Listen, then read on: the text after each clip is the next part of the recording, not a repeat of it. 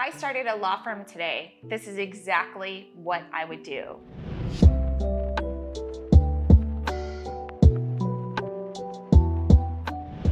Hi, and welcome back, podcast listeners, to the Wildly Successful Law Firm Podcast. I'm Nermeen, your host, and in this episode, I'm going to share with you exactly what I would do if I were to start a law firm today in 2022. So the reason for this episode today is because I meet a lot of new law firm owners, people who haven't started their practice yet, but they're going to. And I give them this advice because this was the advice that I wish I had when I had my practice and I was working with hedge funds in New York City. So listen into this episode because I'm going to give you some really great short, sweet tips that if you're not already applying to your practice, you can still do it no matter how many years into your practice you are right now. So let's go with the first thing that I would do. The first thing that I would do if I had my law firm today is I would not practice in an expensive city. So I would never practice in a New York or in LA. And the reason is because on day one, year one of my law firm, I want to be profitable, okay? And living in those really expensive cities makes it hard to get to profitability when your mortgage, when the cost of hiring and renting office space and all of that is so exorbitant, right? Like, give yourself the best chances of succeeding by practicing in a tier 2 or a tier 3 city. So if I were to start my practice now, I would look at places like Cincinnati or Fort Lauderdale. I would not open my practice in a super expensive city. Now, when I practiced, I worked from home in Hoboken, and that's where my office was. And my clients actually preferred that I came to them instead of me saying, hey, come to this co-working office that's completely out of my budget and out of your way and inconvenient to you as my client. So I would go and meet them on site at their office, and it honestly worked out so much better. And it just allowed me to continue to be profitable when I had my practice. So when you are doing everything with profitability in mind, that is going to drive the decisions that you make in your law firm, including where you are actually going to set up shop. All right, the second thing I would do if I had a law firm today is I would work with a super tiny little group of clients. So if I was thinking about setting up shop today, there's 2 practice areas that I would consider because they're super specific, but this is just 2 examples of other possible practice areas that you could set up. So I would be a divorce lawyer for doctors. It's got a really nice ring to it. Divorce lawyer for doctors. Guess who I work with? Doctors when they're getting divorced. Simple as that, makes it clear who I work with. You don't have to guess. You don't have to wonder, what does she do? I don't get it. Divorce doctor for lawyers. Here's the other thing I would consider doing.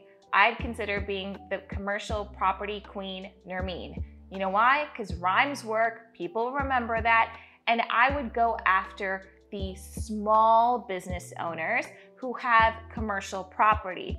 I would not sit here and say, oh, well, I do commercial, but I also do some condo stuff here and there, and I do some shopping plaza stuff. No, too confusing. Commercial queen Nermeen, okay? Very simple, very straightforward, very to the point. The biggest mistake I see people making is, I'm an injury attorney. I'm an immigration attorney. No one knows what that means, and I have no idea how you are different than Joe, Bob, Billy, Sally from down the street or sharing the same office address that you are, okay? Be smart about your focus and make sure you narrow in. Don't worry, you're not gonna lose clients, you're not gonna pigeonhole yourself, blah, blah, blah, all the fear-based shit that people tell you. Listen, I only work with female attorneys. I make that very clear. I am not hurting for clients, okay? The smaller you go, the more the odds that you will be successful in that small practice area. The third thing I would do is I would choose my practice area very carefully And the thing that I would be looking for when choosing my practice area for my own law firm is I would make sure I had repeatable business and repeatable work that I could do for clients. Personal injury is very much one and done. If you notice in the last two examples, I said divorce for doctors, right?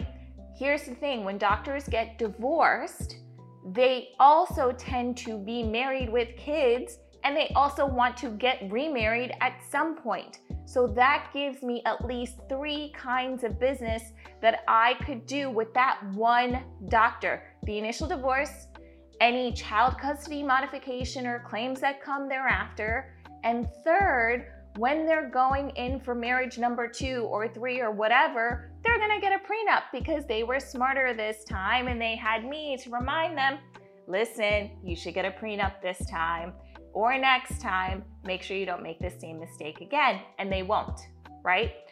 Okay, so in the commercial property example that I gave you, the benefit of working with commercial property owners is you can low-key start to become their outside counsel because you have built a trusting relationship with them.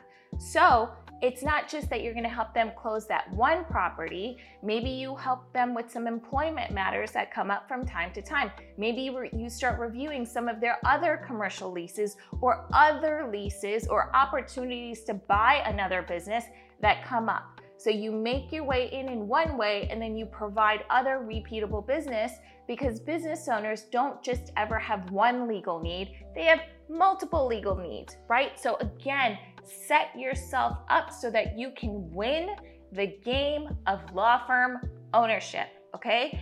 That's number 3, the third thing that I would do.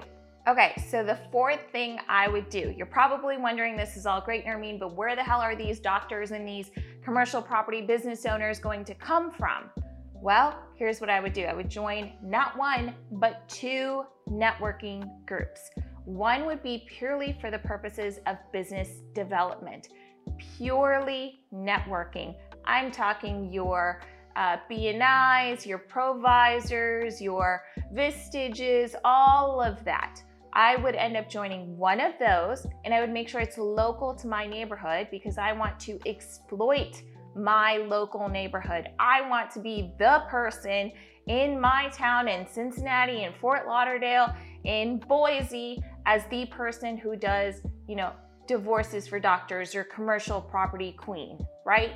The second networking group that I would join, I would make sure that it had more of a social purpose to it. So in a lot of cities, there's a lawyers club, or there's some sort of not a country club, but one step right below a country club. These sort of social places where professionals can hang out. You can do things like wine tastings and whiskey tastings, and they're just really good opportunities to put yourself out there to become known in your local business owner community with a social, fun purpose. Because I truly believe that when you've had a drink with someone, they're more likely to hire you because now they like you, right? Because they've had this moment with you and shared this beverage together. So I would not have an Instagram account. I would not do SEO. I honestly may not even start out with a website, right? Like, I would just keep it super, super lean and simple. I would not make it complicated.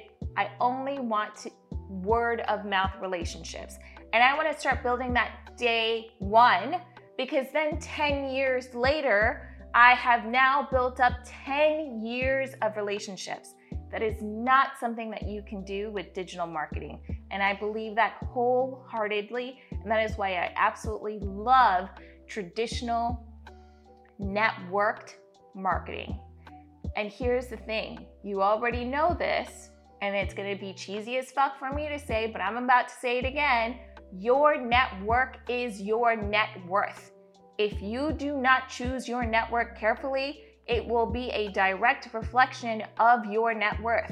So when you come crying to me saying, Nermeen, I don't have any business, I'm gonna look at your network, okay? So the 5th thing that I would do is I would productize my legal offerings. I would never, ever bill by the hour, This is one of the biggest mistakes I made when I had a law firm, and I regret it every single moment, right? I was a slave to that clock, and I would just look at the time and I would say, all right, that's another 15 minutes. Let me go ahead and write what I did in the last 15 minutes. Listen, I wholeheartedly believe that we did not go to law school so that we could bill in 6-minute increments and then go back and summarize what we did in those 6 minutes in some timekeeping software. And then you forget your 6 minutes, and then you get a phone call and you get all confused. Why would I do that to myself? If I am setting myself up to win, I am not going to bill by the hour. Fuck that. Not going to do it. What I am going to do is I'm going to find some form of fixed fee that I can build into my practice and continue to try to do so. Listen, divorce has now become a way that you can actually have fixed fees, especially when it's low conflict or no conflict divorce, okay? You can do the same thing with reviewing commercial property leases. You do not need to bill by the hour. I would just say, all right, $1,000 for every lease reviewed. I know that if on average every lease is 30 pages, I may end up with a lease that's 5 pages. That's fucking great because I just made $1,000 off of that. And sometimes there might be a lease that's 30 pages. And in that case, shit, I might have lost a little bit. But here's the thing, it all balances out, okay? And it's still way better than billing by the hour. Because when you do the math behind all of that, you still make more by doing fixed fees and having just flat fees for everything and being able to productize your services to be able to say a prenup costs this, a trust costs this, a trust plus healthcare proxy costs this. Once you start thinking about it, like items in a grocery store, you know, this grapefruit costs this, a pound of this costs this, it makes it a lot easier, okay? And I know you're all gonna get in your head like, what, but Nermeen, how do we do this? Yeah, that's why I created the hourly rate mate. So go take a look at that on my website. Okay, let me wrap this up with the last thing that I do if I had a law firm today. If I had a law firm today, the last thing that I would do is I would make sure I tech savvied every single thing in my practice.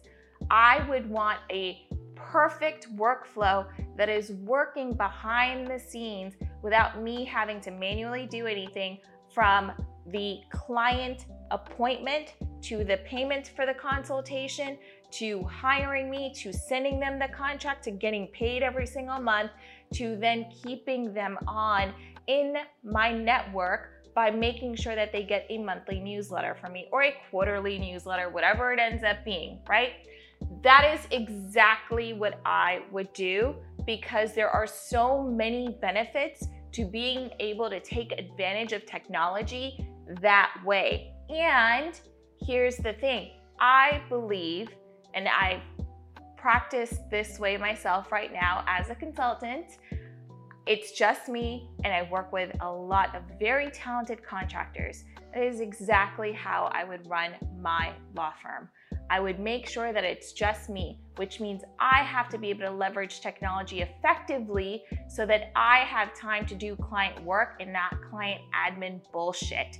And technology has come so far since when I first started practicing. You know, when I was interning at a family law office, there was no email. We would fax documents to opposing counsel. We would fax documents to the courthouse. There was no online filing. There was no Edgar. There was none of that stuff, right? So I would make sure that I took advantage of all of the technological improvements of today, of 2022, and put them into place in my practice. Now, if you were still sending out client appointments by saying, hey, what time works better for you? 12 or 1? What day works better? And then you send them a calendar invite and da-da-da-da-da. If you're doing all of that manually, I want you to seriously consider the product that I offer now, which is called Tech Savvy. We're gonna come in, we're gonna tech savvy your entire business so you're not doing any of that bullshit anymore, and you can buy back your time and not bill in 6-minute increments anymore. By God, we are so over that, okay? So I've linked in below all of the things that you need to know about the hourly rate, about Tech Savvy, and oh, by the way, I did release an audiobook. If you haven't gone and listened to it yet, you should, because you're probably a type A, and the book is called How to Be Type A Without Being an Asshole. So go and check out all of those things. I will be back next week with another episode. Thank you so much for listening in, and as always, if you have any questions, come reach out to me on Instagram. Don't be shy. I'm at We Are Wildly Successful. Okay, and listen, serious request. If you really enjoyed this episode, please like and subscribe and leave a review. These things go a long, long way. I'm giving you all this information for free. The least you can do is leave me a fucking review or subscribe. Thank you. Hey law firm owners, thanks so much for listening in to another episode of the Wildly Successful Law Firm Podcast. I so appreciate your support and being here. Please, please, please take 2 seconds to subscribe to the podcast or to leave a review. And don't forget to sign up for our newsletter, because I do send a lot of specials and offers and just cool things via email once every week. The link to sign up is below. Thank you so much again for supporting me. I am here to help you grow your wildly successful law firm. Thank you.